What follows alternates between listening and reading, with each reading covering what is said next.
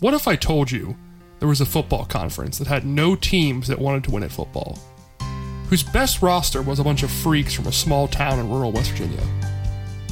What if I told you that a man by the name of Paul W. Bear Bryant Jr. wanted to murder everyone involved with this conference? Allegedly. Where Skip Holtz was the second best coach in the conference. All that and more today on Flipping the Field, 30 for 30.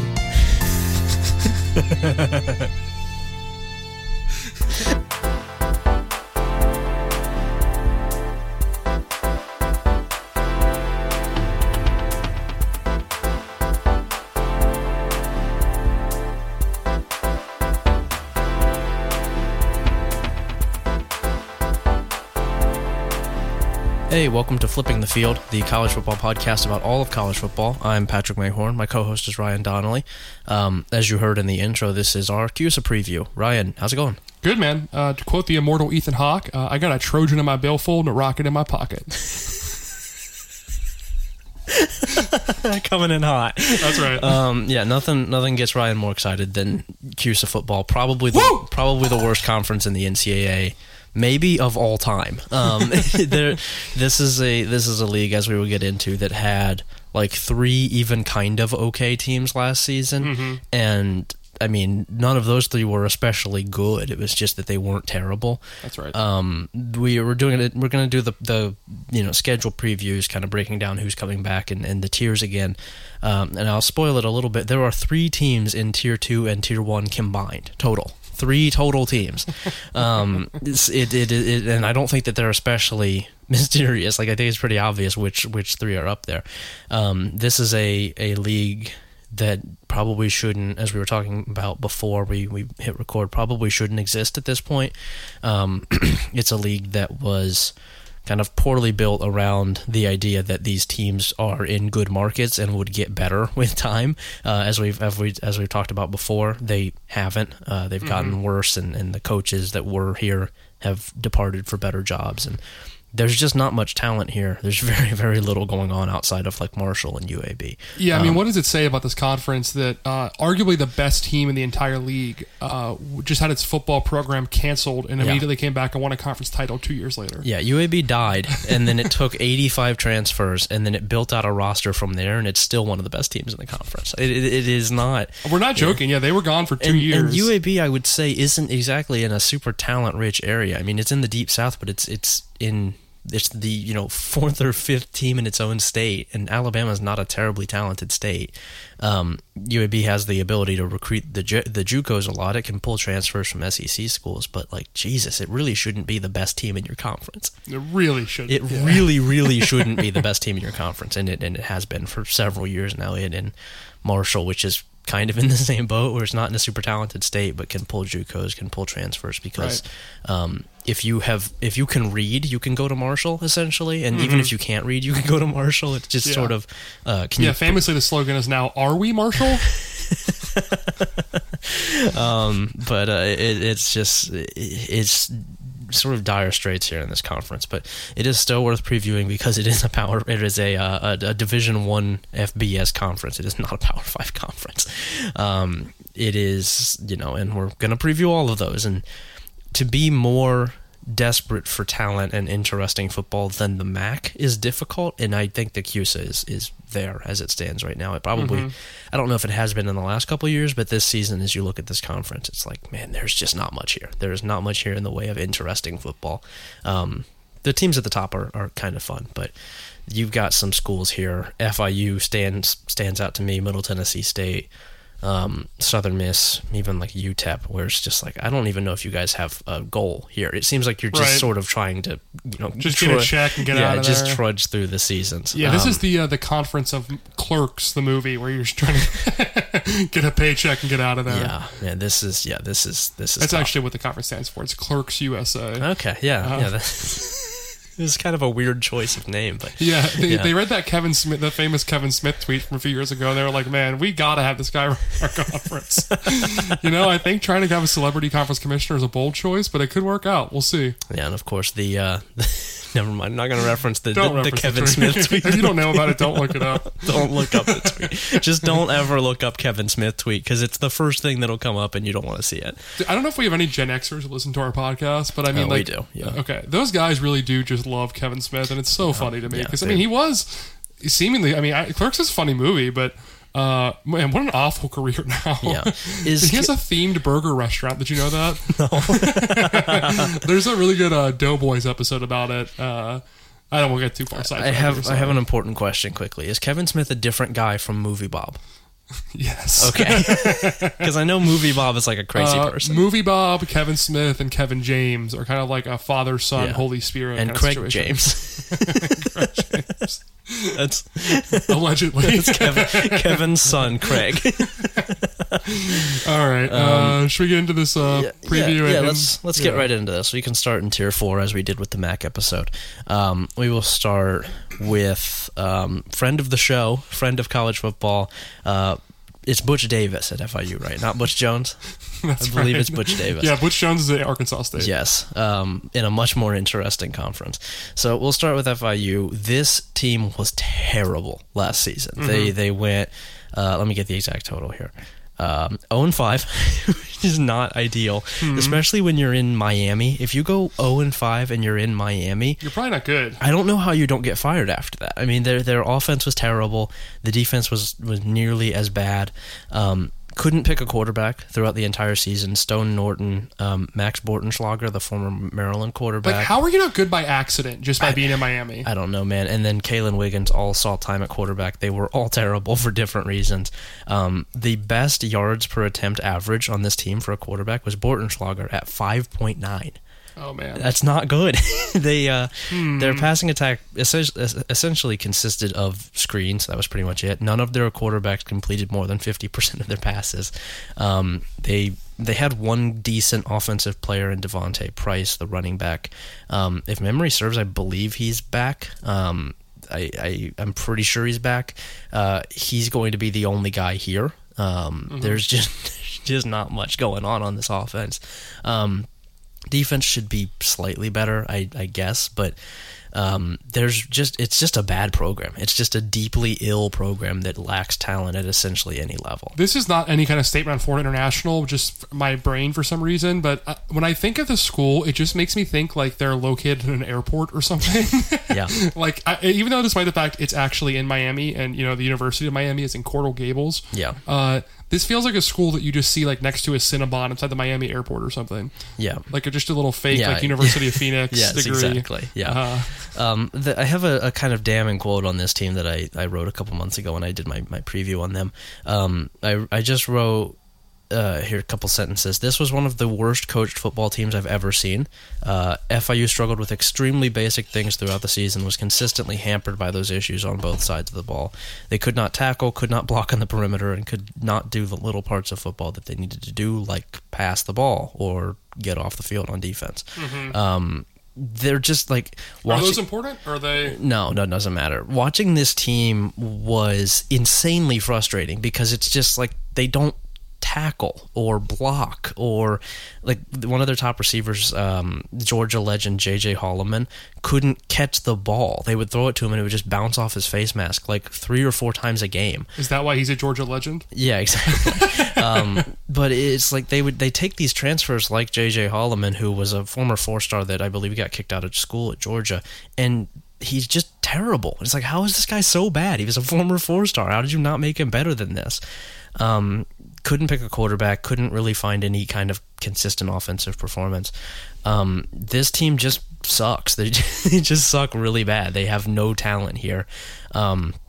My guess is that Kalen Wiggins is probably the starter at quarterback in 2021. He's a decent runner.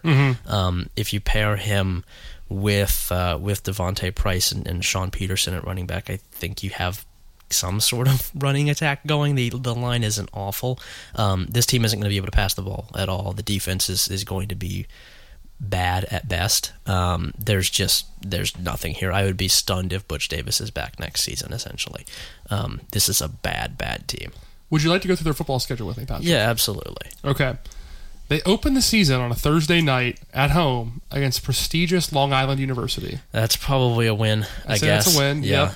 Yep. This will actually be the first time guys from Long Island move down to Florida, Southern Florida. That never happens. No, never. Never heard of that before.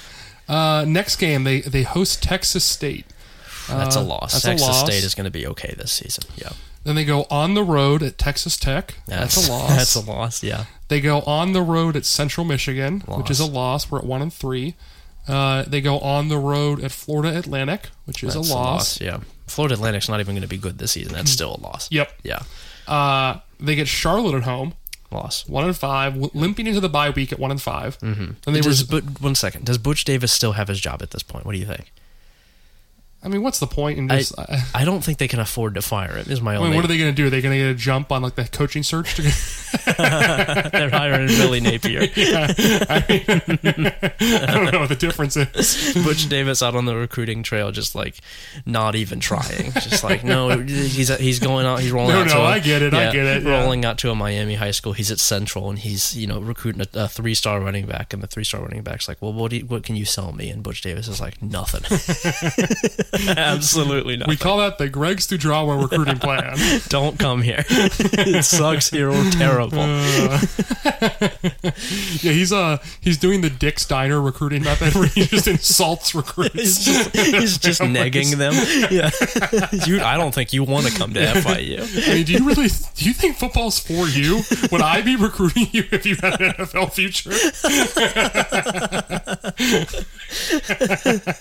Oh, that's good. Is that your girlfriend over there? She's hideous. Yelling at him. Yeah, all right. Anyway. That's why you belong at FIU. Then they get Western Kentucky at home. He's doing the Kanye what is it? Is that graduate? No, it's not graduation. Is it late registration where it's the broke 5 broke? Yes, he's doing that with his players. We can't have a car. Oh, that's right, buddy. Okay, moving on to the rest of the schedule. They get Western Kentucky at home. Loss. That's 1-6. They go on the road to Marshall. That's 1-7. Mm-hmm. They get Old Dominion at home. Is there any chance they can win that one? Oh, God. I don't really... The Old Dominion preview here is going to be tough because they didn't play last season, so we haven't seen what Ricky Ronnie can do. We did see him... They're going to be better coached, right? I guess, man. Ricky Ronnie sucks. Yeah. Ricky Ronnie managed to make that Penn State offense bad. That's hard to do because that was a talented Penn State offense. Yeah. I don't know. I mean, they have Ricky Slade, I guess. Right. But, we'll get to that, but I think he's still there. I don't know. You want to call that a loss, or what do you think? We'll call it a loss. Where is it, you said? It's at home for Florida International. I guess it's a win. I think it's going to be one of the worst football games of the season. 2-7, they're turning up. Butch is getting an extension. They get Middle Tennessee on the road. Ooh, that's a loss. I guess. They get North Texas at home. That's a loss. That's 2-9, and they finish up on the road at Southern Miss. Oh, that's a loss. Man, yeah, I guess. 2-10. 2-10 FIU. We love that for them. Yeah, they beat Old Dominion, a former FCS team, and an FCS team, and lose the rest of their games. Yeah, bye-bye, Butch Davis. Where is... And what's also great for them, too, is they don't even schedule any bye games to get more money for the program. So they're just poor and bad. I'm going to call my shot right now, Babe Ruth style. Do you know who is I'm going to just rattle off. This is currently a defensive analyst at Florida State. He will be the next head coach at FIU. Any idea who I'm talking about here? Is he a former Florida State player? No. Well, no, he's a former Miami player. Dwayne The Rock Johnson. No. Randy Shannon. Ooh. That's your next head coach, Randy Shannon. Yeah, I mean, sure, he can also fail there. It doesn't really matter. Exactly, yeah. No, they're not trying to win. This is a money laundering scheme. Yeah. But no, Randy Shannon will be the next head coach. He will be terrible. All right, let's hear it for Randy Shannon. Not a good football coach. Those UCF defenses that he ran, speaking of poorly coached, good Lord, those dudes did not want to tackle. Unreal. FIU, really bad. Broke 5 broke. Get them out of here. Terrible. This will be one of the 10 worst teams in all of college football this year. Yeah, I think that's fair. This is just, like I said, there's just not much here. There's Kalen Wiggins is kind of interesting as a runner, I guess. If they actually pick him as their quarterback, I believe Max Norton, who was Stone Norton, who was kind of the young, encouraging Great quarterback, immediately transferred, like before the season even ended. I think Max Bortenschlager might be back, but he's like a 6th-year senior, and I don't really know why you'd be doing that at this point if you're FIU. It's not like he's, you're not competing right now. You know who they need a quarterback? Who's that? He's already in the Miami area. Okay. Oh my God. You want to throw the football? It's time to bring in Tate Martell. What do you have to lose, honestly? I mean, I guess it's very funny. I was just talking about this with my other podcast co-host Wyatt Crosher. It seems like no one is interested in him. He's the 3rd member of our polycule. Yeah. Yeah, exactly. But it seems like no one wants Tate, which is weird. He's like a former 5-star recruit. It doesn't seem like out of the question that you would, Yeah, I mean, here's the thing. If you're going to be bad at playing football and the few reps you get, you shouldn't also be an asshole. Yeah. And then try to switch positions 3 times. That is tough. Yeah. Yeah, and then quit the team multiple times too. Yeah. Generally, coaches don't love when you do that. Yeah, I mean, he'll still land somewhere in the FBS. Someone will take him. He'll get a starting quarterback job somewhere. It's just it's bound to happen. Yeah, my long-running theory on him is that he needs to go to a military academy for all of the reasons that could apply, both in that they will take his phone away and won't let him go on Twitter, and also in that he'll run the option. Private Tate would be an excellent sequel to Cadet Kelly, the Hillary Duff Disney original channel movie. Saving Private Tate. Oh man, that rocks. Should we get on to the next preview before we get in trouble? Yeah, let's move on to Middle Tennessee State. Speaking of programs that are just without anything to even really look at, this is another Tier 4 team. For whatever reason, this team has decided after a 3-6 season, another down year, and a year in which it had, I believe, one last run with quarterback Asher O'Hara, who was way too good for this program. He has since transferred. They're running it back with Rick Stockstill again. It's like very obvious that he has lost his touch at this point. I think the answer for why these coaches who obviously suck at these small schools, it's just that it was a pandemic year. Obviously we know Tennessee and Auburn can operate as normal, but yeah, that's certainly part of it. But this is just there's nothing here. This is another one where he has very obviously lost his touch. He's not recruiting well anymore.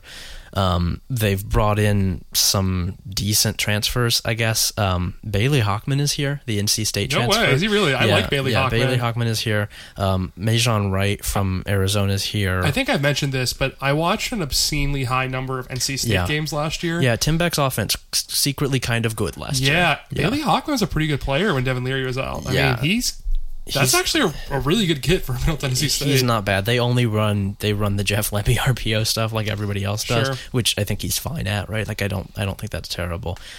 Georgia lineman Notori Johnson and Arizona lineman Jamari Williams are also here, which should bolster the offense a little bit.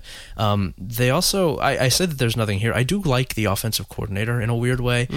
Does the name Brent Dearman mean anything to you? Sure doesn't, Patrick. Okay, so he was at Kansas. He was the Kansas OC when I believe when. I don't remember what it was specifically. It might have been when Les first showed up, and the offense was secretly kind of good for like the first 5 weeks, and then they, for whatever reason, stopped doing the RPO stuff that Brent Dearman was doing. He's the same as everybody else with that offense, but he's okay at it, I guess. He's not terrible, I don't think, and so I don't mind that. The defense is bad. Gregory Great, the safety is okay. I don't mind him. I like Jordan Ferguson on the defensive line as well, but it's really going to be tricky to find guys who can work around the few pieces that there are, right? Bailey Hockman doesn't have any receivers to throw to, and his running back isn't very good. And so I just, there are, like I've said, there are interesting guys here. Majon Wright is pretty good as a receiver. Yusuf Ali is back as well, but the line has to keep him upright, and the receivers have to catch the ball, and the running backs have to be able to run, and I just don't know if any of that is going to happen consistently. I don't know if they'll be quite as bad as FIU just because the talent isn't as low. I think the coaching staff is better, but there's just no energy here right now. It's bleak, there's not really much to look forward to. I don't think they're really even considering bowl contention this season. They lost their starting quarterback because he was tired of playing here. I believe he transferred to an FCS school. He was just sort of sick of dealing with it, and I think that's sort of the feeling around the program in general right now. Defensive coordinator also, if memory serves, let me make sure I'm right on this. Defensive coordinator here is Scott Schaefer. No way. I believe was at Auburn. Yeah, I'm familiar. He really, really likes to blitz. That got him in a lot of trouble last season because his linebackers weren't very fast and his backfield was terrible, which is a bad time to blitz. I think it's always a good sign if you can fairly label your defensive coordinator as poor man's Todd Grantham. That's exactly what you want out of your defense. Oh man, yeah. It's the linebackers here are absolutely brutal. The line is okay. The backfield is bad. The defense will not be good. The offense might have a couple decent plays a game, but there's not going to be any consistency here. Would you like to go through their schedule with me? Yeah, sure. Okay. They start off at home with Monmouth. That's a win. That's a W. They go on the road at Virginia Tech, which is a big L. Yeah.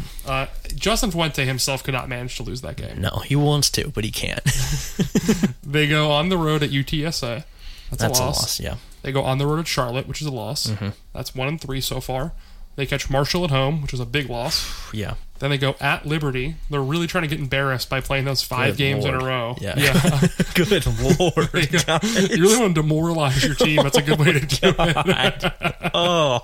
1-5. Then they get a bye week. All right. Then they catch the UConn Huskies. Ooh, 2-5. Let's go. They're on the road at UConn. UConn's not winning that game. Okay, I'm with you. I actually agree. I'm a Bailey Hockman fan. Like I said, that's 2-5. Bailey Hockman can win you a couple games, I think. They get Southern Miss at home. Can they win that game? I think that might be a win. Southern Miss so is very much in a year like -1 situation. Yeah. All right. I'm riding the Bailey Hockman train to 3-5. Okay. They go at Western Kentucky. I think that's a loss. Yeah. That's 3-6. They get FIU at home. That's 4-6. Yeah. They get Old Dominion at home, which is 5-6. Okay.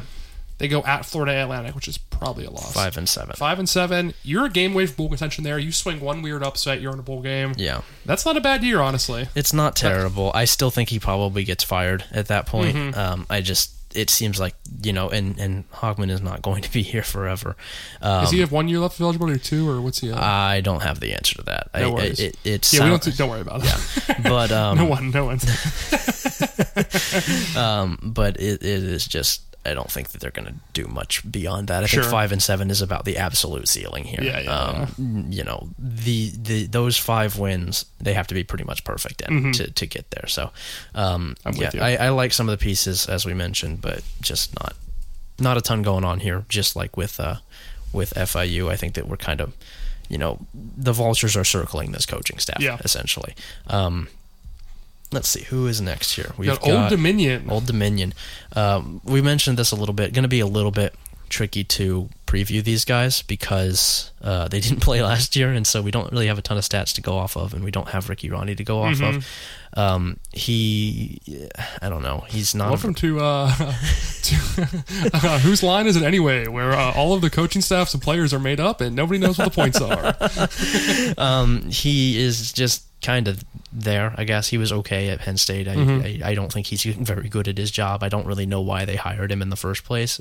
I think you can probably get a better young offensive coordinator than him if that's the way you want to go. Yeah, you could have hired one of the guys from Howard or William and Mary has a pretty good recruiting staff too. Yeah, I think generally if you're on the East Coast and you're one of these schools, just going and getting a proven FCS guy seems like a much better idea than doing this. I'm not a huge fan of hiring offensive coordinators, generally speaking, especially ones that weren't very good in their Power 5 school. Do you think Old Dominion is capable of prying away coaches from like James Madison? Maybe not James Madison, but maybe any other school. Like, who was it? It was Charlotte that pulled Will Healy from Austin Peay. I think that's the kind of move that Old Dominion would be capable of making. Fair Charlotte enough. was not exactly an established program when it did that. Yeah. But no, probably not James Madison. But I do think it could get someone from like a SWAC school, something like that. Sure. It just didn't for whatever reason. It instead wanted the guy who Penn State fans actively celebrated when he left, which is not usually a great sign for No, you don't love coach. that. I guess you're just pretty much depending on Ricky Slade here. I don't think that there's a whole lot going on in this first season for Ricky Rahne. He's recruiting at a decent rate, at least relative to the school. I didn't really have talent-rich area there. Yeah, I didn't really have questions about him as a talent, getter, I guess. He was a decent recruiter at Penn State. He has connections in the area. I like his staff. It's a young, energetic staff.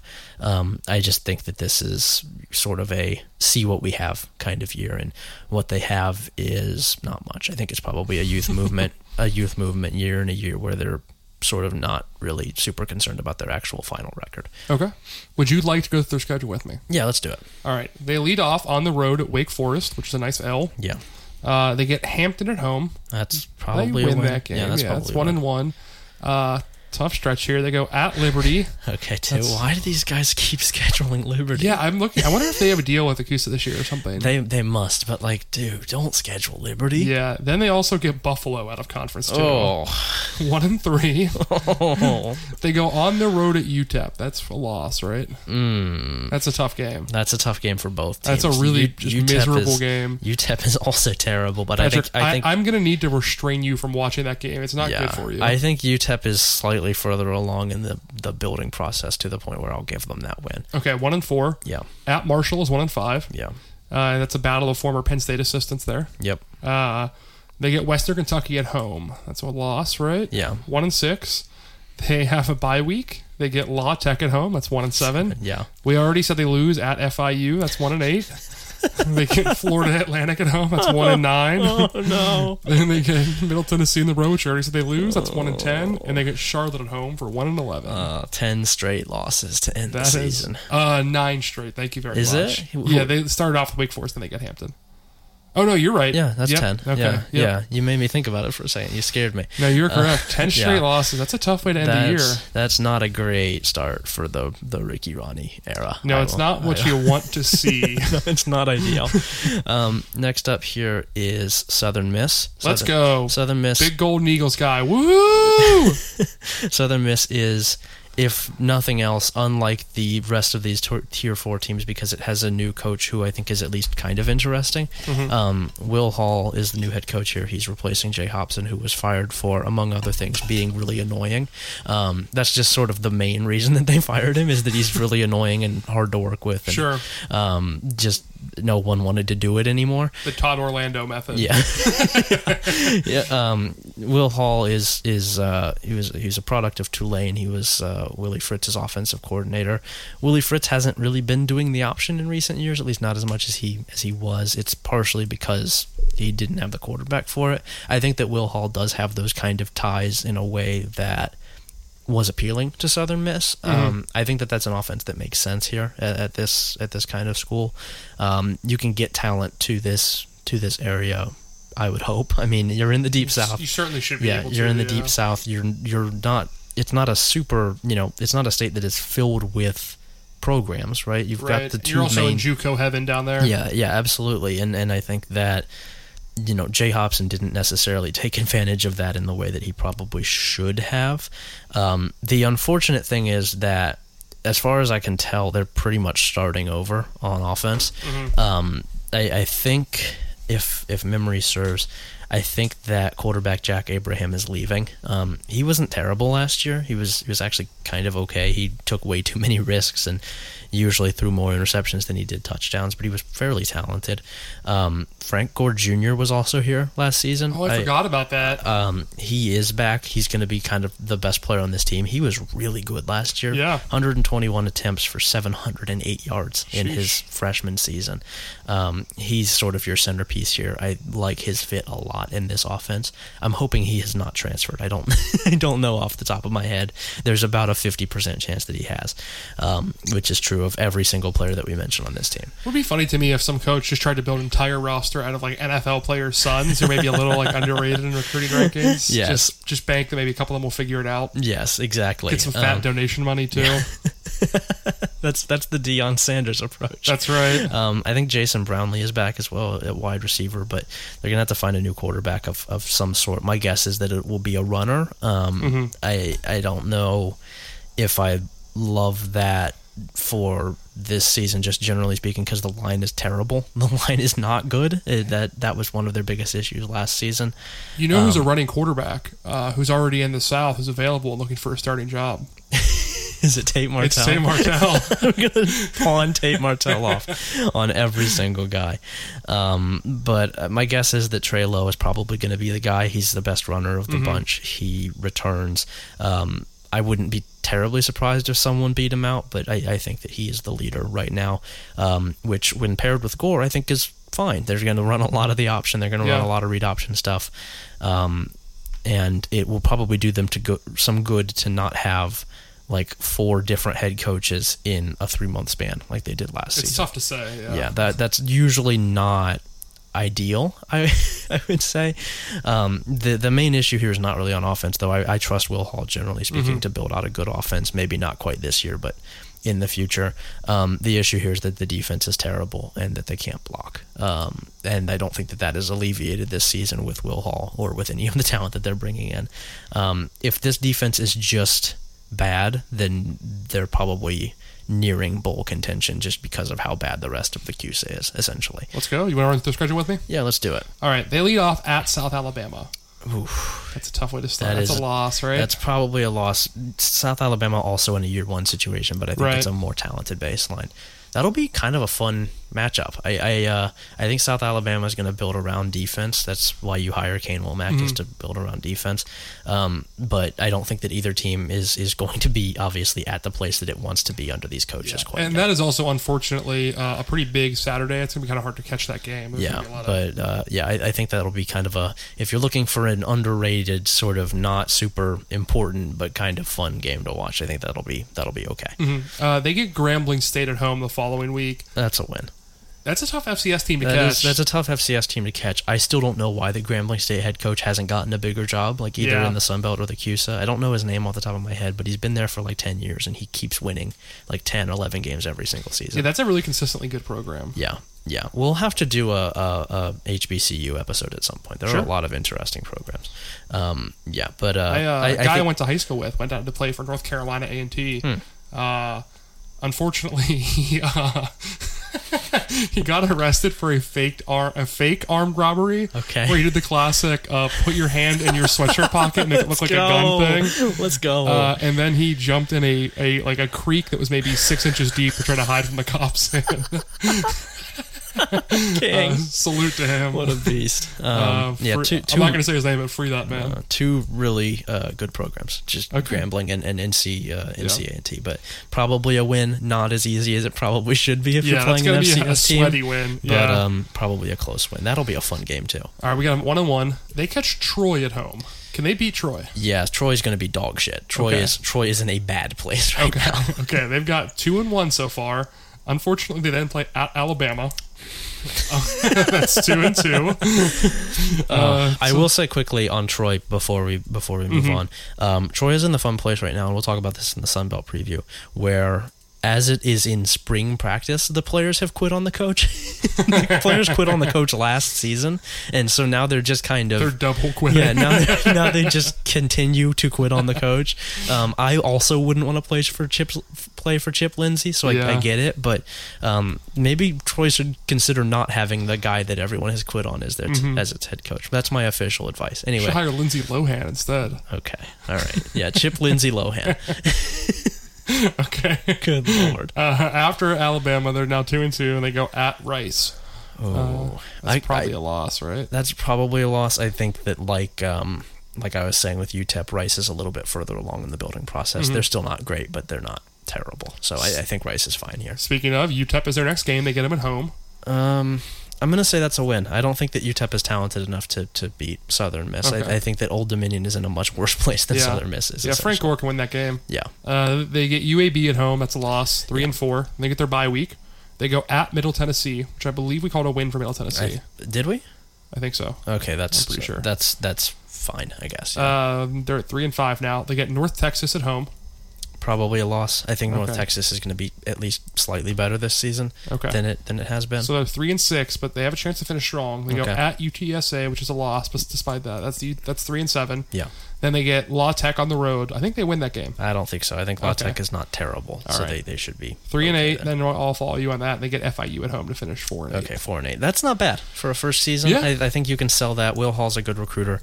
There's a game or two in there you could flip. Maybe get to 5-7. Yeah, Middle Tennessee feel pretty good. is one that you can flip. Yeah, I think you feel okay about that. If you're Southern Miss, Frank Gorst only a sophomore this season, Right. which is terrifying. He's going to be really, really good. They might only have him for 3 seasons, but he is only 5'8" and like 160 pounds, which is a very funny version of guy. But he's a lot of fun to watch. We love bowling balls. Yeah, we do. I think this is something that they can build on. So not a terrible year one for Will Hall, especially given the kind of program that he is taking over and where they had been, and the fact that they had so many head coaches last season. And I think you're pretty happy with this if you're Southern Miss. All right, let's move down on the border. Yeah, last one here on Tier 4. We've mentioned them a couple times now. It's UTEP. UTEP was one of the first previews that I did this offseason. I'm doing reverse SP Plus order for my G5 previews, which means that they were near the bottom. This is one of those programs that is just always hard to win at consistently. You're sort of you're pushing the boulder up the hill, and it's just going to keep falling down on you because it's so hard to recruit here. You can't get a consistent talent base unless you are cheating, essentially. And Dana Dimmel is not much for cheating. The idea here in hiring Dimmel was that they wanted to do the Kansas State sort of very organized, very well-designed rushing attack. It's not working great so far. I don't really know if you can replicate that just in hiring a Bill Snyder guy, which is what it did. I think that was kind of a uniquely Bill Snyder thing. Dimmel is doing the Snyder thing where he kind of tries to adapt his offense to the talent, where he tries to build out a strong coaching staff, and where he wants to hit the JUCO route hard. It's just not working great right now. It's hard to do. You know? He just fired both of his coordinators and brought in Dave Warner, the former Michigan State guy. Not good to do on offense.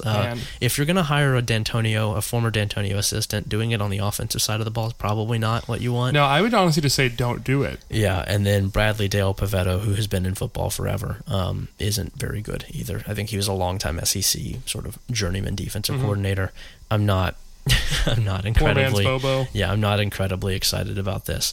Kind of the defensive version of Bobo. The only real thing here that I think is worth maybe not mentioning, but worth getting excited about is Gavin Hardison, the quarterback. He's a lot of fun to watch. I really like Gavin Hardison. He's kind of a crazy person. He doesn't really take care of the football very well, but I that doesn't really mean a ton to me specifically. I'm not a UTEP fan, so I don't really care when he throws the ball into quadruple coverage. Right. But he's got a really strong arm. He's a pretty good athlete, all things considered. He's kind of, I think, the only thing worth really paying a ton of attention to here, and that is. How about UTEP quarterback Gavin Newsom? Okay, sell me on it. Let's hear it. What about it? I didn't think it out very far. He's supposed to be coaching the game, but he gets caught in an upscale restaurant in San Francisco instead. Okay, all right. That's the best I've got. Keep going. Not very good. But Gavin Hardison is sort of the appeal here. He is. He's fun to watch. Their offensive line is terrible. It is really, really, really bad. They couldn't run the ball at all because of it. Yeah. Just no push at all up front. If you're going to run the Kansas State thing, you need good offensive linemen, and they don't have that. Deion Hankins, I believe, is back at running back. He's good. I like Deion Hankins. It was really hard for them to get going. I don't think this offense is honestly going to be terrible. They were decent on passing downs. Hardison should get better. All things considered, I think that relative to the expectations here, they should be better than they have been. Just it's not a high ceiling. You know, it's they were 3-5 last season. It's not much. It's not difficult to be better than that. This is, I think, of the Tier 4 teams, the best of the bunch. The one that I'm most excited about. That's not saying much in this conference.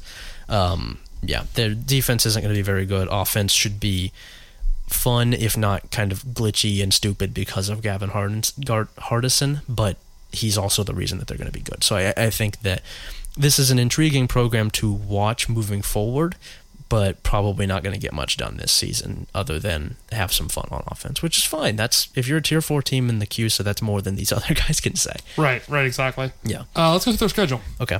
They start off the season at New Mexico State. That's a win. New Mexico State is terrible. Yeah. That's 1-0. Then they get Bethune-Cookman at home, which is 2-0. 2-0. Dana Dimmel's unstoppable. Unfortunately, they then go at Boise State. Okay. That's 2-1. I have just considered the term. Do you know the show Unbreakable Kimmy Schmidt? Mm-hmm. I've just considered the term Unbreakable Dana Dimmel. I don't know what that entails, but I like the idea of it. Isn't the whole premise for her that she like comes out of a cave or something? What's her deal? I don't know, man. I've not watched it. I've never watched it either. I've only seen the Netflix previews when I'm like just scrolling and like get bored and stuck on something. Yeah. And I think the idea is that she was like away from human contact for several years, which is basically what being a coach at UTEP is like. Yeah, pretty much. Dana Dimmel doing the full Amy Schumer stand-up routine. Okay. Sure. Radical feminist comedian Dana Dimmel. Yeah, all right. Okay, Dana Dimmel is now 2-1. It's New Mexico at home. And he's fierce. 3-1. 3-1. Old Dominion at home. That's 4-1. 4-1. Let's go. That's at Southern Miss now. Did we give that? I think we might have given that to UTEP. I think we did. 5-1 Dana Dimmel. Then they get La Tech at home. 5-2 Dana Dimmel. They get a second bye week. This is where I fear things might start to go downhill for Dana Dimmel. They get a second bye week. And they go at Florida Atlantic. It's probably a loss. Probably a loss. 5-3. They get UTSA at home, which is 5-4. Okay, Dana. They're at North Texas. 5-5. 5-5. Oh. They get Rice at home. 5-6. And they go at UAB. Oh. 5-7. 6 straight losses. They have to, if they get bowl eligible before their second bye week, all the kids are okay. They lose the final 5. No one cares. Oh, no, they're fine with it. Yeah. They're like, whatever. Yeah. I'm getting a free PS5. Yeah. We're in the money now. Yeah, they're hanging out. Hey, not the bottom of the West. So that's improvement for UTEP. Right. I think this is proof of concept. I think you're fine with it if you're Dimmel. Cool. 5-7. Obviously frustrating to go from 5-1 to 5-7. It's not what you want. Yeah. But I suppose there are worse fates, maybe. All right, let's move on to tier 3 here. We're going to start off with Willie Taggart and FAU. And newly hired assistant coach Hines Ward. Oh, yeah. I saw that today. Are you a Hines Ward guy? I am born and raised in Pittsburgh, Patrick, so I am certainly a Hines Ward guy. I don't know how Steelers fans feel about him. I think it's unanimous love for Hines Ward. I mean, obviously in today's day and age, he would not be the receiver he was back then. No. But, I mean, just for a guy who, like, really just got the fan base and just... I actually appreciate this about, I'm not a big Juju Smith guy. I hate Juju Smith. Fair enough. I cannot stand that dude. Both of those receivers correctly identified Vontaze Burfict and Ed Reed as maybe like the 2 guys that Steelers fans hate most in the entire universe. Yeah. And those 2 receivers took it upon themselves to just knock the shit out of both of those guys and put them on their ass. Man, it rocks. Say what you want. I mean, you can say it doesn't belong in football, but... Hines Ward breaking Ed Reed's jaw is such a cool play. I miss that kind of vengeance in football that we used to have. I say bring back Jacked Up with who did that bit? Tom, what's his last name? Tom Jackson, the ESPN analyst. Okay, let's bring that back. Yeah. All right, so FAU now. Defense was actually kind of good last season. Willie Taggart's offense was terrible. There's just not a ton here. Right. I believe that quarterback Nick Tronti is back. He was really bad last season, but he is back, so you have that. You know who's an available quarterback in Florida who's looking for a team to start for? Who could it be? The running back is, I don't actually know if he's back, but running back is popular YouTube personality James Charles. Come on. I don't. He was a senior last season, so I'm not sure if he's back. But he starts off the year by trying to groom the incoming freshman. Oh no. Parody, but allegedly. Allegedly. USF transfer running back Johnny Ford is here. I think he'll probably get the start. John Mitchell is also back, the wide receiver who sat out 2020. The offense should be better, I guess. I can't imagine that Tronti's going to be a whole lot worse.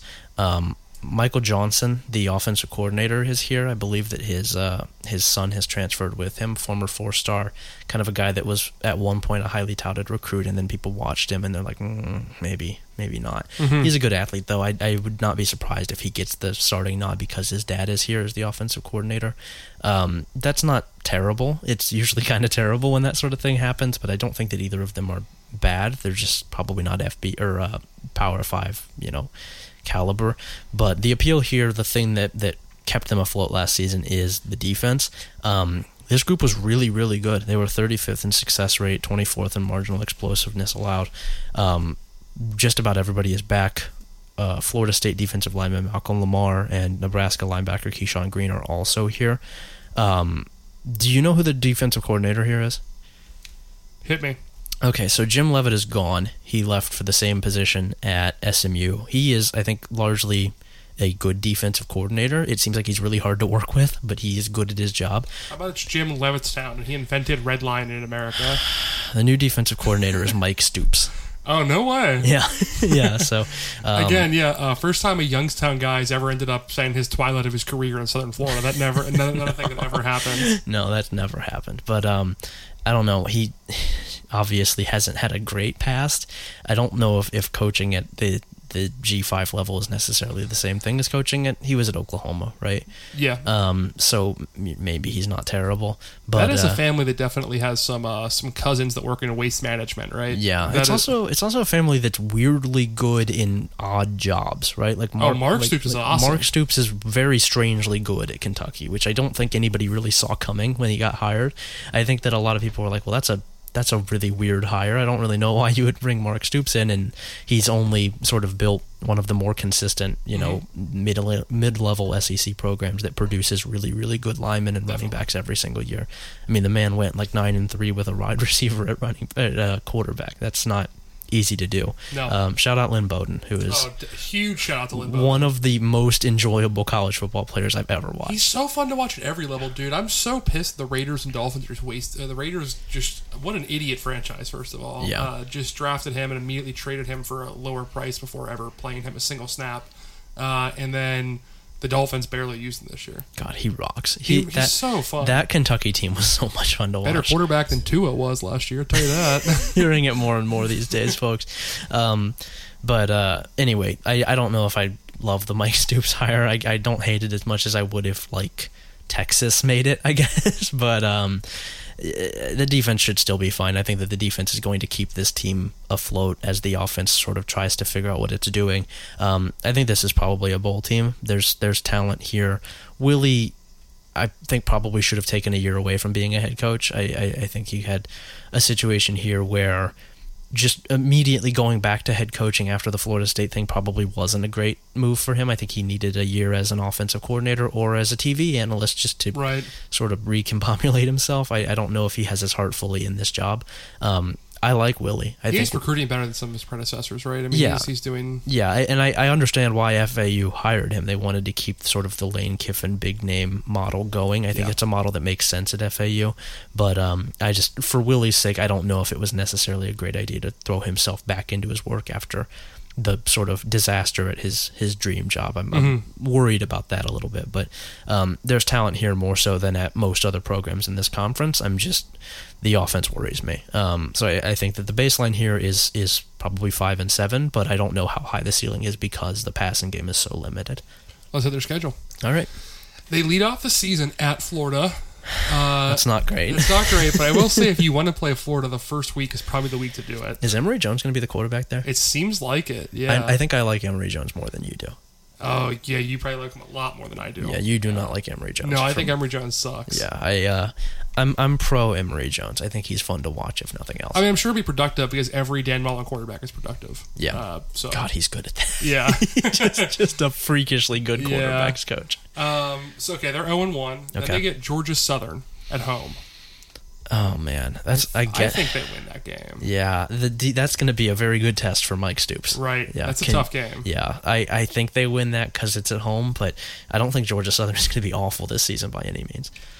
Then we get Fordham at home, which is a win. Yeah, that's a win. 2-1. They go at Air Force. I think they can win that game. I do too. That man, 2 option teams in the first 4 games of the season is a choice. I guess playing 2 makes it a little easier because you're not doing as much prep, right? I mean, it kind of simplifies your prep a little bit. Yeah, no, you'll be at least a little bit prepared for the second one. So 3-1 start. Yeah, not bad. Going into FIU at home, that's a win. Yep. 4-1. They go at UAB, that's a loss. Yeah. 4-2 going into their bye week. And they come back and go at Charlotte, which is probably a loss. I think that's a win. I don't think Charlotte's going to be that good this year. Charlotte is still very much in the building process. So 5-2. 5-2. They get UTEP at home. That's 6-2. Yeah, 6-2. They get Marshall at home, which is 6-3. Yeah. They go at Old Dominion to go to 7-3. Mm-hmm. They get Western Kentucky on the road. What do we think of that? I think it's 7-4. I think if you get it at home, you can win, but on the road, I don't love that. They'll split those Charlotte Western Kentucky road games. They'll get one of them. Okay, so we'll 7-4. Would that be if they? We gave them the Charlotte win. Did we? Oh yeah. Okay, yeah. 7-4. We get Middle Tennessee at home. 8-4. 8-4. That's a good year, man. That's fine. I think you can recruit to that. I don't know if that gets Willie a bigger job, which is what he wants out of this, but. Yeah, you can recruit to that. Willie is a very good recruiter. I don't have a ton of concerns about what's going on here right now. I think FAU is on the right track if Willie's heart is in it, which is up for debate at this point. Right. But I think he's a good enough coach and he has enough talent here that they can still win some games. Next up is Western Kentucky, which is what's the guy's name? It's Clay's brother. Is the Clay Higgins' brother? It's Clay Higgins. Louisiana's representative. Clay Higgins' brother. It's Clay Aiken's brother. Yeah, Tyson Helton. I can do this all day. Tyson Helton is the head coach here. They went 5-7 last season. Offense was terrible. They averaged 19 points a game last season. Defense was really good, at least relative to the CUSA. Tyrell Pigram was your quarterback for this team, the another former Maryland quarterback. I don't know how these guys seem to just matriculate into the CUSA. Because all of them tear their ACLs and have to transfer schools whenever the younger guy beats them out. It's a vicious cycle in Maryland. Yeah, it's really a tough situation. Excited to see Talia at Charlotte in 2 years. Oh, no. But they were just not very good last season on offense. Defense was, like FAU, good enough to keep them afloat.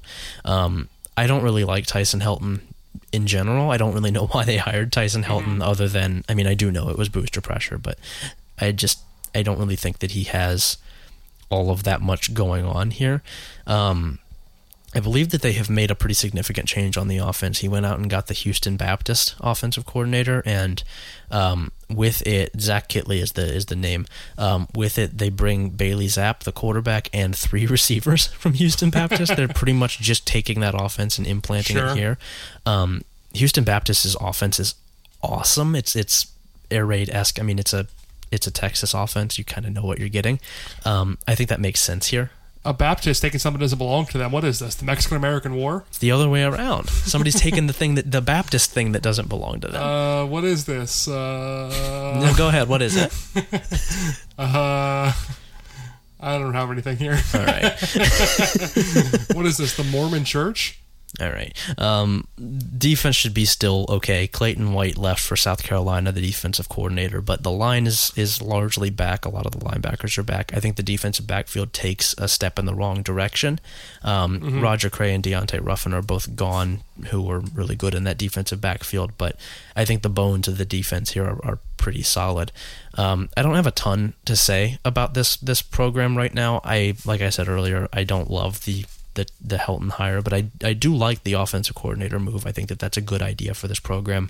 They're sort of zigging while the rest of the state zags, you know. Right. Louisville, obviously, with Scott Satterfield, who I don't think is going to be there for very long, is a run-first program. Kentucky, as we mentioned, is essentially running the power option at this point. Like they are very, very committed to running the football. And I think that if you want to run the air raid here in Kentucky, we have seen it work before. You know how Mummy did it at Kentucky. Oh, of course, yeah. I think that there is a culture here that makes sense in the CUSA where you can be the air raid team as Western Kentucky. It takes more than a year to install essentially, and the line is probably not there yet. So I think it's not necessarily a rebuilding year, but kind of a retooling year, bouncing back maybe to bowl eligibility, which is fine. That seems okay to me. I don't think that they need a ton more than that right now. Yeah. Little fun little story here. Not really related to Western Kentucky, but to Eastern Kentucky. I had a road trip for work once down to Richmond, where Eastern Kentucky's located. Me and my boss were down there, and it was a Friday night, and we kind of ended a little bit early on our Yeah. work. We had to stay there for Saturday. Didn't really have much going on. Just went to a bar near our hotel, and didn't realize there was apparently some sort of sorority function going on at the bar. Okay. So me as a 25-year-old grown man, and him as like a 31-year-old grown man, ended up being one of like 6 or 7 people at this bar that was not in a sorority at Eastern Kentucky University. I think my parents listened to most of these podcast episodes, so I will not tell the rest of the story from there. But Yeah, you hung out with Bobby Petrino. woo! All right. What's the schedule looking like here? The schedule. Western Kentucky catches UT Martin at home. Want to know? Then they go at Army. 1-1. Okay. Yeah. They get an early bye week, which is not what you want to No. see. Your week 3 bye is not great. Ooh. Especially when it goes to a schedule that runs Indiana at Michigan State, UTSA. So that's 1 and 1 and 4. Wolf. Yeah. At Wait. Are we saying Michigan State is for sure a loss? Yes. Are you sure? Yes. Anthony Russo is the Yes. quarterback, man. Are you sure? It's going to be okay. They're just going to run the ball. They'll play defense. I don't know, man. I think I'm developing the take that Mel Tucker is terrible. I mean, he's recruiting a little better. Jalen Naylor is going to be good, right? Yeah. That's about all that's going on. Yeah. But okay, they're 1 and 4. They have a good secondary this year. Okay. Anyway, All right. 1 and 4. They get UTSA. I already said that one. They go at Old Dominion. Okay. That's a win. That's 2 and 4. Yeah. At FIU gets into 3 and 4. Yep. They get Charlotte at home. What do we think about that? I think that's probably a loss. Okay. I think Charlotte is going to get somebody, and I think it's maybe this game. Okay. 3 and 5. Middle Tennessee at home. I think we said that's a win for Middle Tennessee, right? Did we? No, I don't know. I don't think so. Flip a coin. We might have. We'll go. We'll assume that we did, and we'll say 3 and 6. Okay. At Rice. Maybe They'll win one of those 2 games. I'll say 4 and 6. 4 and 6. That's fine. Florida Atlantic at home. We called that a 4 loss. and 7. Yeah. And then at Marshall is 4 and 8. Yeah. All right. Not That's a great. tough schedule. Not great if you're Tyson Helton. Yeah, I mean, playing Indiana and at Michigan State. I mean, that's just a brutal stretch. Yeah. That's not ideal. I guess if you're going to catch Michigan State, this is probably the year to do it. Mm-hmm. I wouldn't be stunned if they upset them because, as I said, I think Mel Tucker's kind of terrible, but I'm certainly not going to pick it. Essentially, Yeah. This is a rough season for Western. I think that Tyson Helton is, if not fully on the hot seat, getting real close to it. Next up, we have North. Yeah, unlike Clay Helton, very stable job he has over there. That's right. They could just do a wife swap situation here. All right. Next up is North Texas, which is in a really weird place as a program. If you might remember a couple years ago, Seth Luttrell was sort of the hot name in Texas. He was sort of being floated for every single Big 12 job, and deservedly so. They were really good. Mason Fine was the quarterback. I think that the instinct to hire Luttrell made a lot of sense. It was weird when Texas Tech didn't do it. Which also has not worked out for them, clearly. No. But they have kind of fallen off a cliff since then. They've not been good for several years. The offense has been really bad since it lost Graham Harrell. The defense it's a Texas defense. It's just not very good.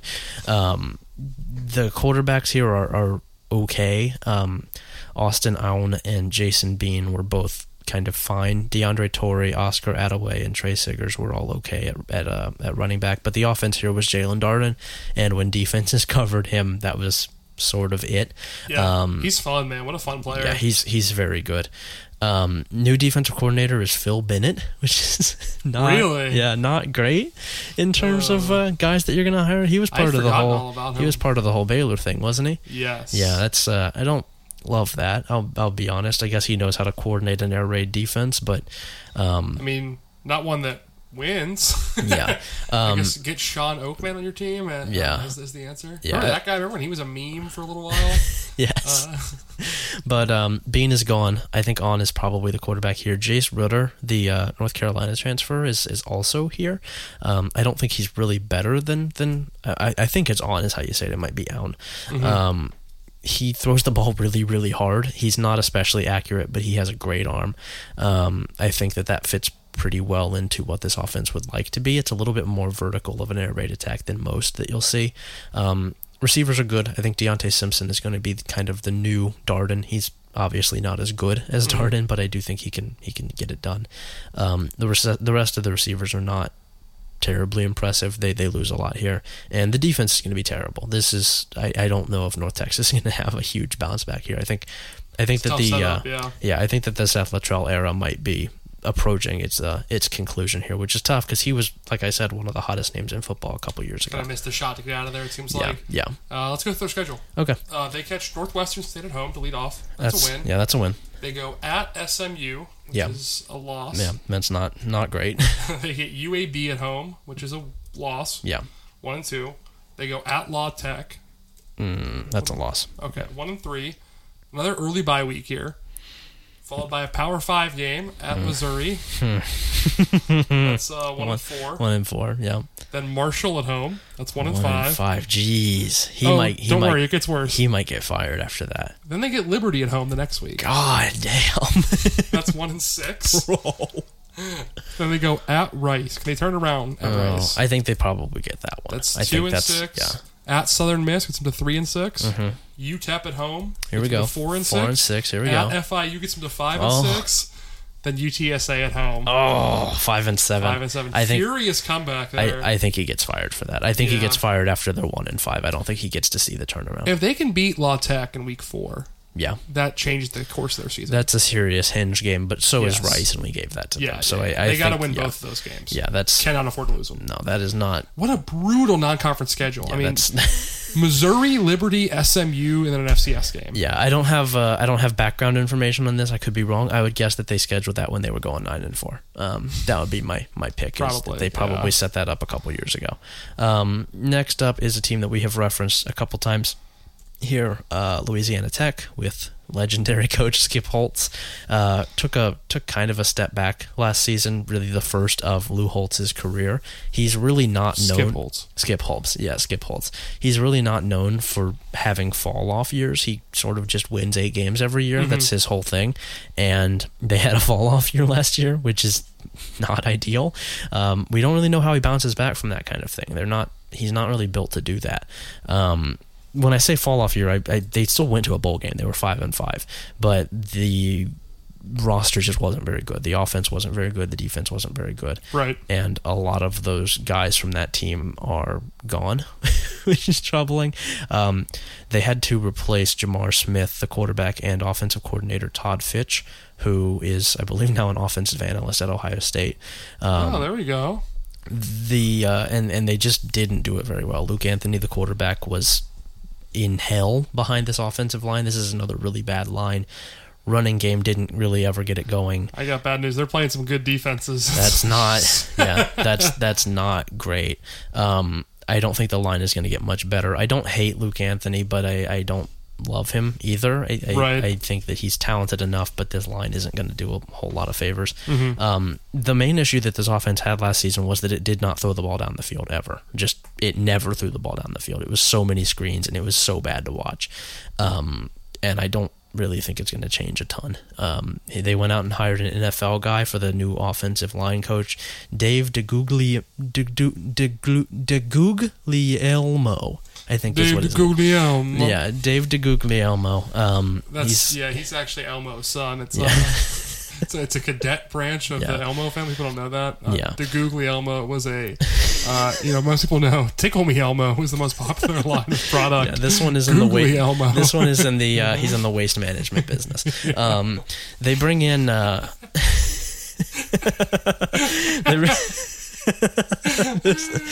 this Elmo will shoot you in the kneecap. Marcus Williams, the running back from App State, is Hold on. Are you tickling me? Are you tickling me? All right, sorry, go ahead. Oh man, Marcus Williams, the running back from App State, is here. I think he's good. I like him. Marquise Crosby is also back at running back. I don't think the running backs are going to be terrible. The issue here is just the line. Defense isn't awful either, but the passing game is really going to struggle because of how bad this line is, which I think is really going to hold them back from any sort of serious bounce back season. I don't think that Holtz is in trouble yet because he won so consistently, but he needs to find an offensive line here at some point. Would you like to run through their schedule with me? Yeah. They start off the season in Starkville at Mississippi State. That's a loss. Yeah. That's 0-1. That's going to be a hideous football game. I think it's Southeastern Louisiana at home. Okay. To go 1-1. Yeah. SMU at home. That's a loss. Yeah. 1-2. I think SMU's going to be really good this year. Yeah. Yeah. North Texas at home. We gave that to La Tech before. Okay, 2-2. Yeah. 2-2. At NC State is 2-3. Yep. Then a bye week. At UTEP has to be a win, right? Yeah, 3-3. UTSA at home is a loss. Yeah. 3-4. At Old Dominion's a win. 4-4. At UAB is a loss. Yep. 4-5.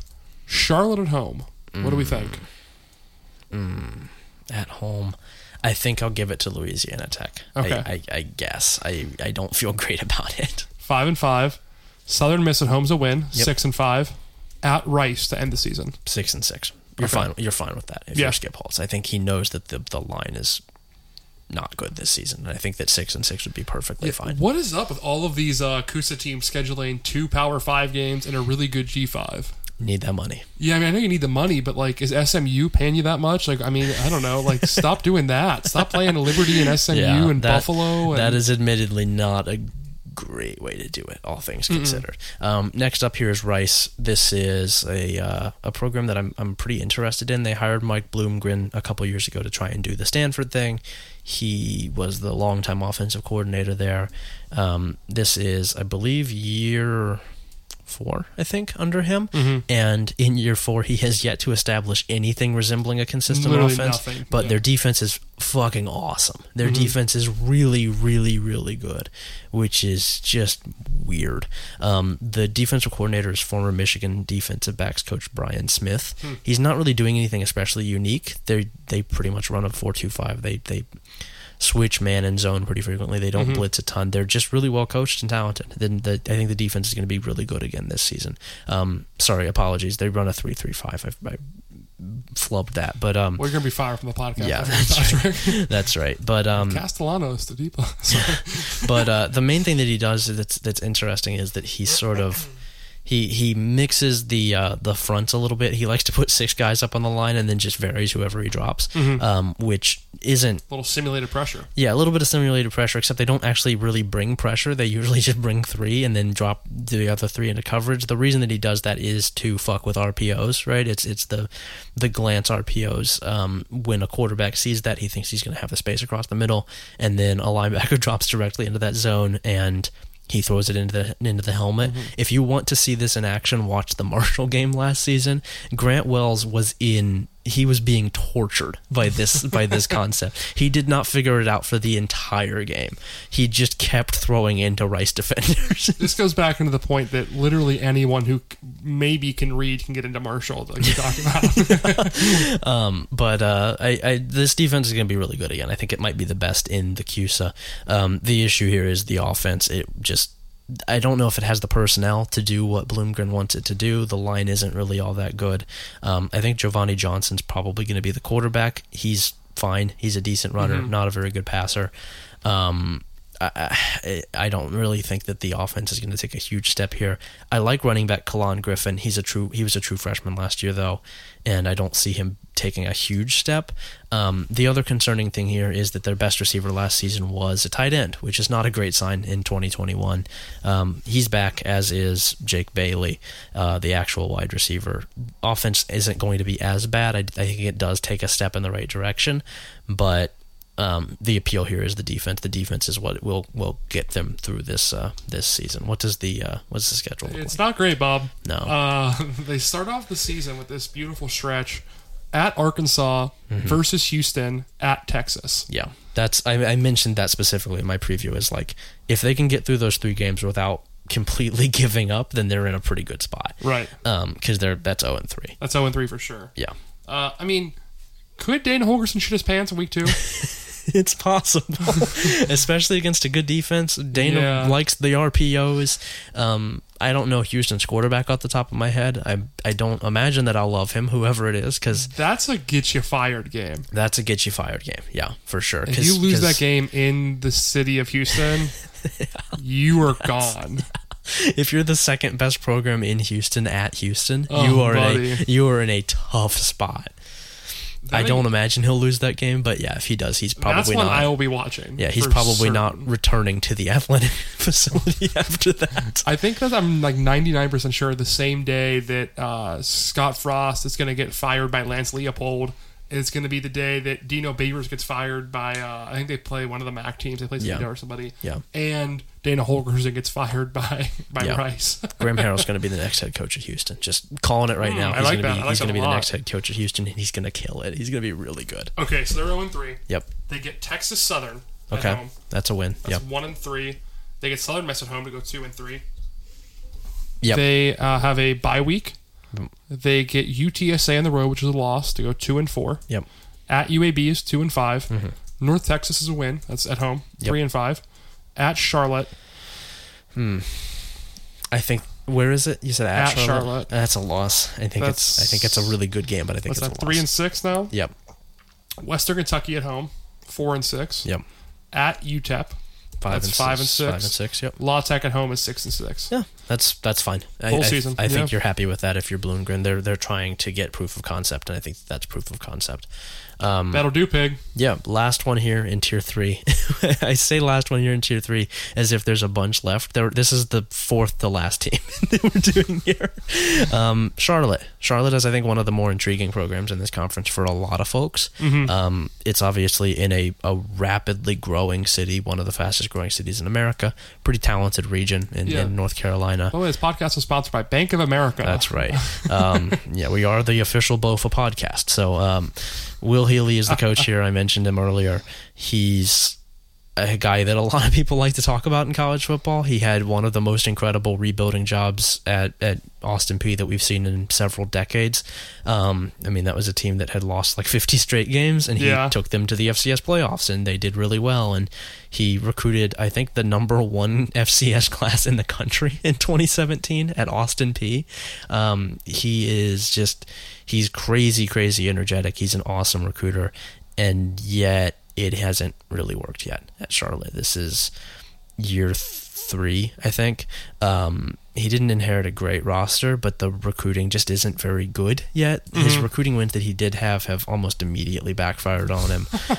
He got Tykeus Crawford, the 4-star offensive tackle in the class of 2020. It was the number 71 class in the country, really good for Charlotte. Crawford immediately transferred. Crawford played 1 season, got academically eligible, and I believe he's going to Arkansas. 3-star halfback Elijah Turner is, I think, still here, which is nice. But if you're going to be the recruiter, you have to hold on to your guys, and he just hasn't really been able to yet. This season, I think, is sort of... The weird thing is that they haven't really gone through the youth movement that they were supposed to go through. They've had experienced rosters each of the last 2 years and didn't really do much with them. Both main running backs are gone, Trey Harbison and Aaron McAllister. Neither was excellent, but both were pretty okay. I just... Calvin Camp, I think, is going to be fine at running back. Shadrick Byrd is also here. Turner should presumably get better. There are like 500 running backs on this roster. Yeah. You have to think one of them will be okay. Victor Tucker, the wide receiver, might be your leading running back here, your leading rusher, because they did a ton of motion stuff with him. Offensive line should be okay. Chris Reynolds, the quarterback, is fun to watch. He's fine. I'm not terribly concerned about the offense, and I'm honestly not all that concerned about the defense. It's not good, but it's not bad either. I think it's one of the better ones in the it's set up to be one of the better ones in the QC. It was terrible last year, but the talent is here. I like both coordinators, Marcus West and Brandon Cooper. I think that they make sense together. I've mentioned that they're bringing in talent. I like to think that eventually that will bear out. It didn't last season. They lose some experience on defense, but losing experience from one of the worst defenses in the country isn't really a thing I'm terribly worried about. I like where Charlotte stands here. I think that this is kind of the youth movement year, which, as I mentioned, is worrisome in year 3, but I like a lot of the youth. I like a lot of the talent. I think they're one of the more talented teams in the conference. And I think it's safe to say that Will Healy has the confidence, the administration there, and I think he has a little more security through the kind of youth movement deal when he knows his job is fine. He's not going to be, no matter what happens this year, he's not going to be gone. Yeah. You want to go through their schedule? Yeah. All right. They catch Duke at home to open the season. I think Duke's going to be terrible this year. I think so too. I think they can win that game. Charlotte might grab that one. Yeah. I think they're 1-0. I think they get Gardner-Webb at home next. That's 2-0. Yep. They go at Georgia State. What do we think? 3-0. Georgia State is a dead program walking. They have Middle Tennessee at home, which I think we gave to Charlotte. Yeah, 4-0. 4-0. They go at Illinois for their first loss, probably. Yeah. 4-1. If you're going to play 2 Power 5 teams, You're not going to win both. Yeah. No, but those are the 2 you want to play. It's true. It's true. That's 4-1. They get FIU on the road as 5-1. That's a really good start. That is a going out and landing a 4-star out of nowhere kind of start there. Yeah. Then they catch their bye week. Then they get Florida Atlantic. I think we gave that to FAU. Yeah, 5-2. At Western Kentucky, I think we gave to Charlotte, right? Yep, 6-2. 6-2. Which right now I will say you are happy with that if you're Will Healy. Yeah. They get Rice at home, which we gave to Rice. That's 6-3. At La Tech, who did we give that to? I think we gave that to La Tech. Should we change our minds? I think La Tech is slightly better. Maybe. 6-4. Yeah. Then Marshall at home is 6-5. Actually, no. I'm gonna say that goes to Charlotte. I'm gonna say that they're 7-4 here after Marshall. Okay. Then they get Old Dominion on the road, which is a win. 8-4. Good year for them. You're very happy with that if you're Will Healy. I think Chris Reynolds is sort of the guy that gets it done. He's a good quarterback. So you're very, very happy with that. It's not a bigger job yet, but it is a very good recruiting class, I would assume. Cool. We are moving on up to UTSA. Yep. UTSA, one of the more interesting coaches in the conference, in Jeff Traylor. UTSA sort of did the running joke in college football circles of like, why don't you just hire the best high school coach that you can find in the state of Texas? That's what they did, and as it turns out, it works. It works really well. He is sort of immediately infused this program with a lot of energy.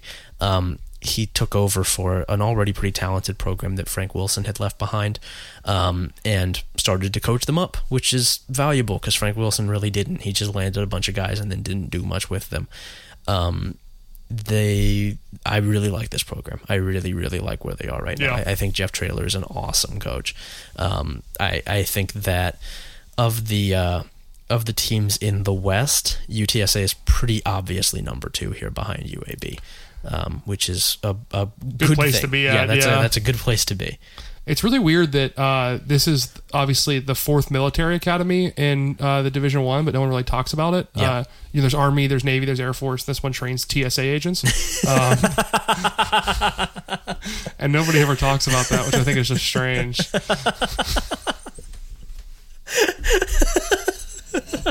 Yeah, that one got you, huh? I was trying to figure out where you were going with that. I like that. Thanks, man. Of course, Northwestern and Missouri and Syracuse all train CIA agents, which is nice of them. Anything else you want to go over before we hit their schedule? Yeah, there's a really good roster here. Traylor immediately landed a really, really good recruiting class. They're returning double-digit super seniors.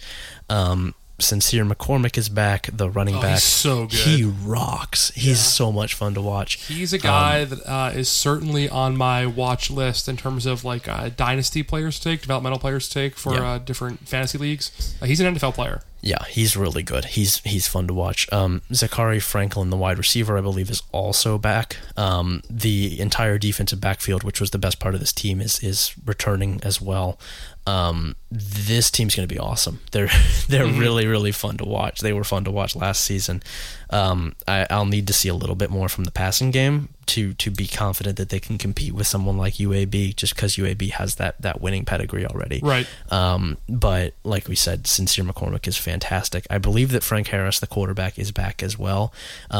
He's a really, really strong runner. He's not a great passer, but he ran 95 times for 528 yards last season.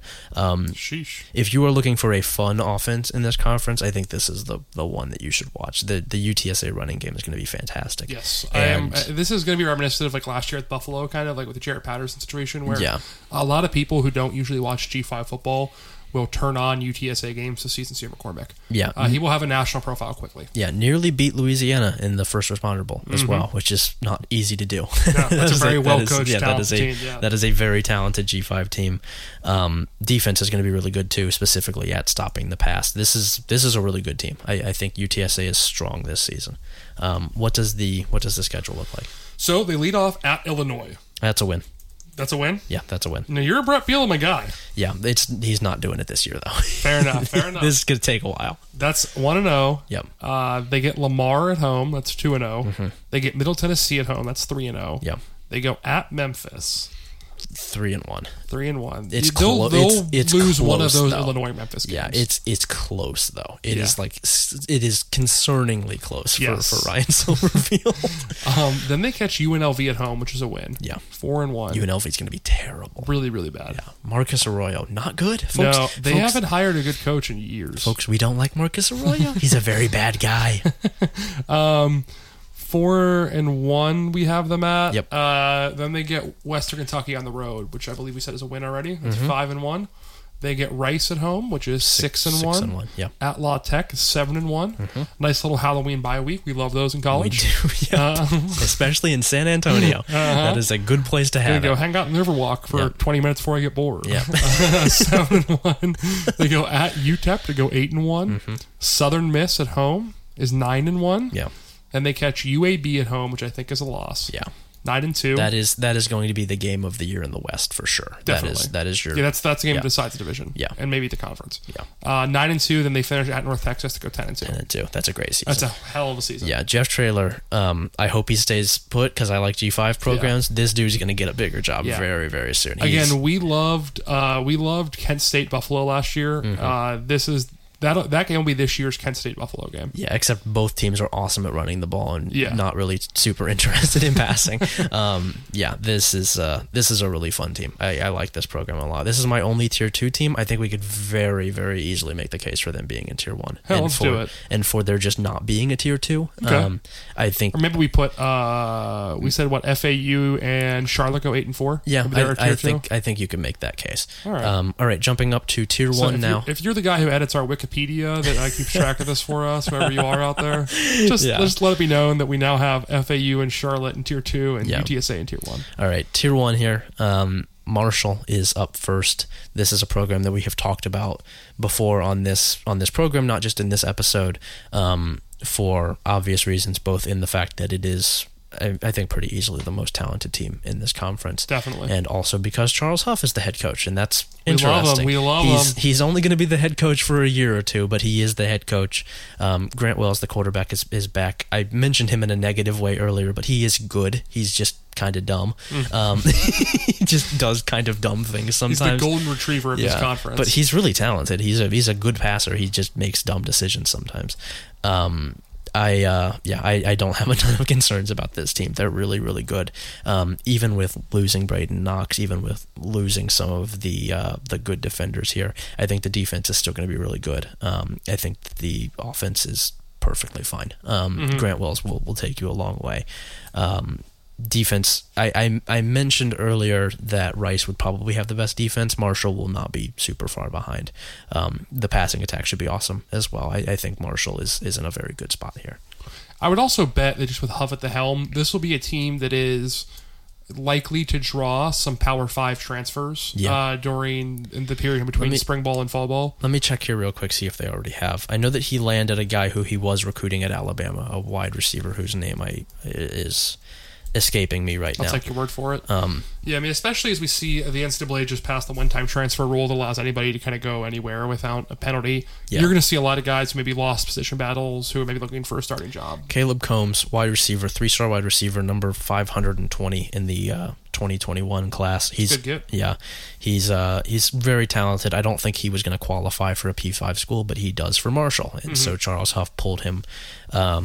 Also got Cam Fancher, the dual threat quarterback from Wayne. Oh, I like Cam Fancher. Yeah, Cam Fancher is fun to watch. Yeah. He's a good player. He's obviously not going to play this year, but he's a future dude for them.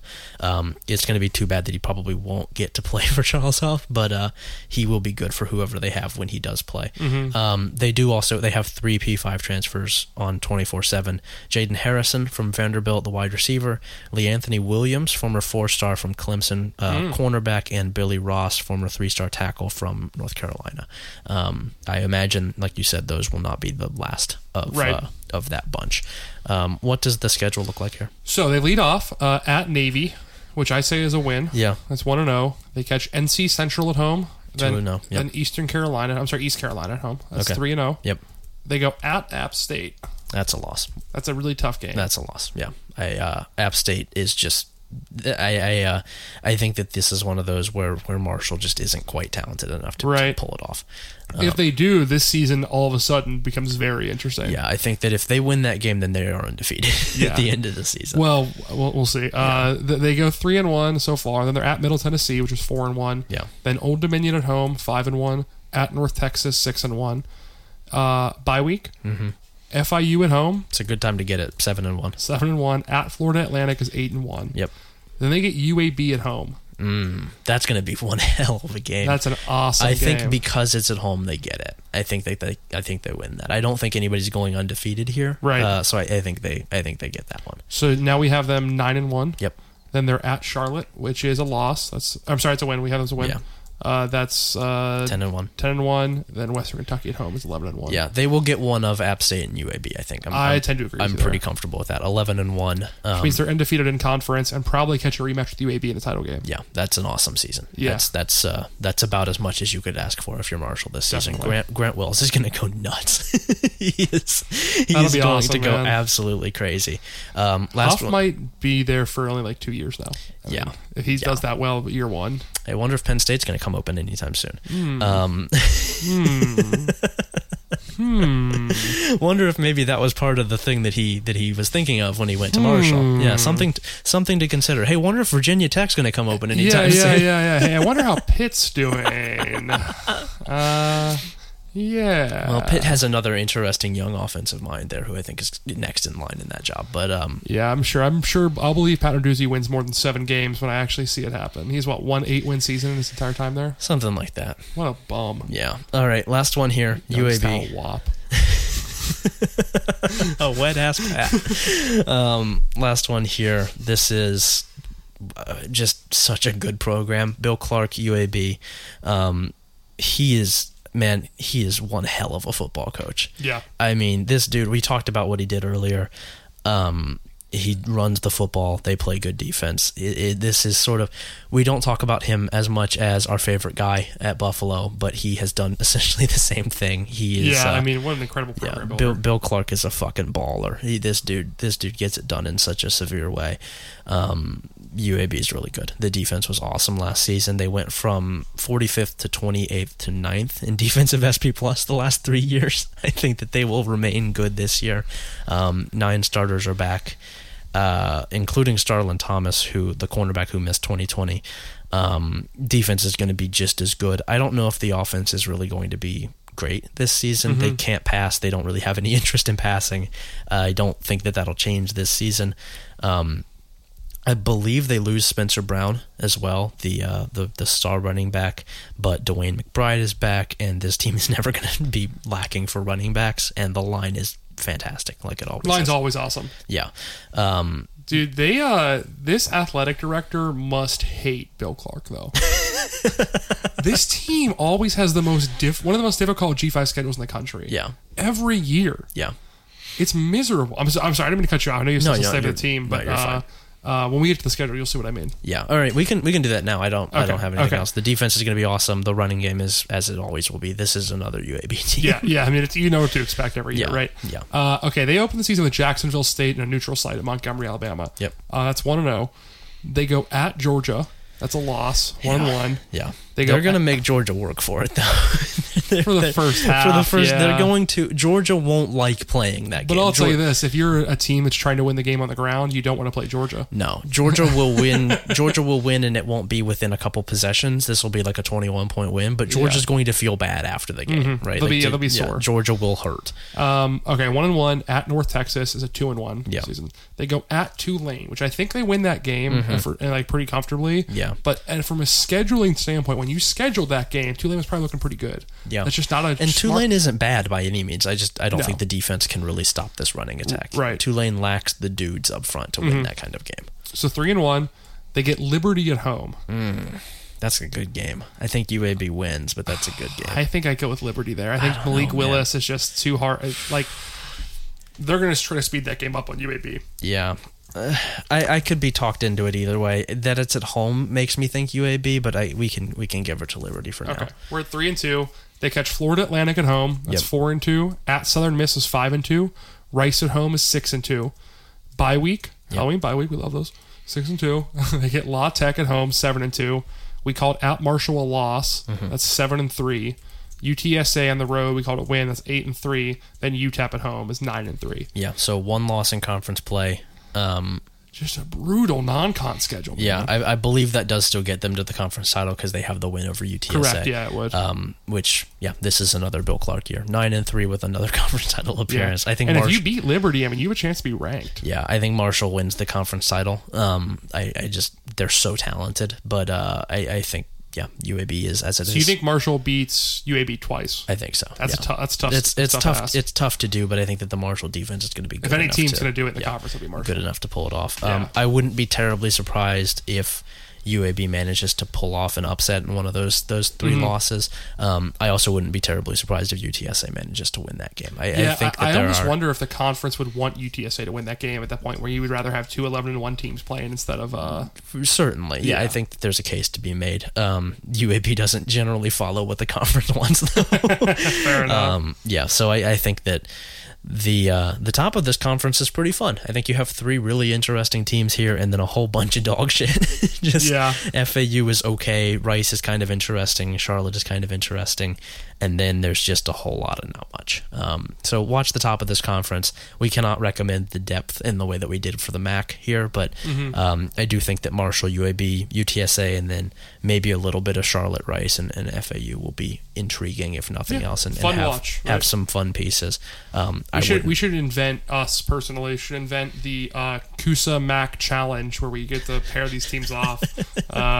It's not whatever bullshit they're doing now. Oh God, Marshall. I will say, Marshall and Kent State and UAB Buffalo would be a blast to watch. Yes, that would be insanely fun. Do like Toledo, UTSA. I'm in. I'm absolutely in. That's right. Thank you so much for checking out Flipping the Field, the college football podcast about all of college football, including the absolute dog shit CUSA. If you enjoy the show, please be sure to leave a 5-star review on Apple Podcasts and tell your friends about it. Word of mouth is the best way to spread a podcast. That's right. You don't have to do it in person. You can tweet it out. You can say, hey, check out this podcast. We've had a couple people do that. We really appreciate it. Ryan, where can people find you on Twitter? I am on Twitter at WhitlockJason. Yep. You can follow me there for all my thoughts on what is and isn't communism, etc., things like that. I'm at Patrick_Mayhorn. My writing is at the Outside Zone newsletter on Substack, available 3 times a week for just $5 a month. I also write for Buckeye Sports Bulletin. I'm the one of 2 associate editors there. If you want to check that out, you can give us a call at 614-486-2202. Ryan, do we have anything else? No, sir. All right, I'll talk to you next week. Bye-bye.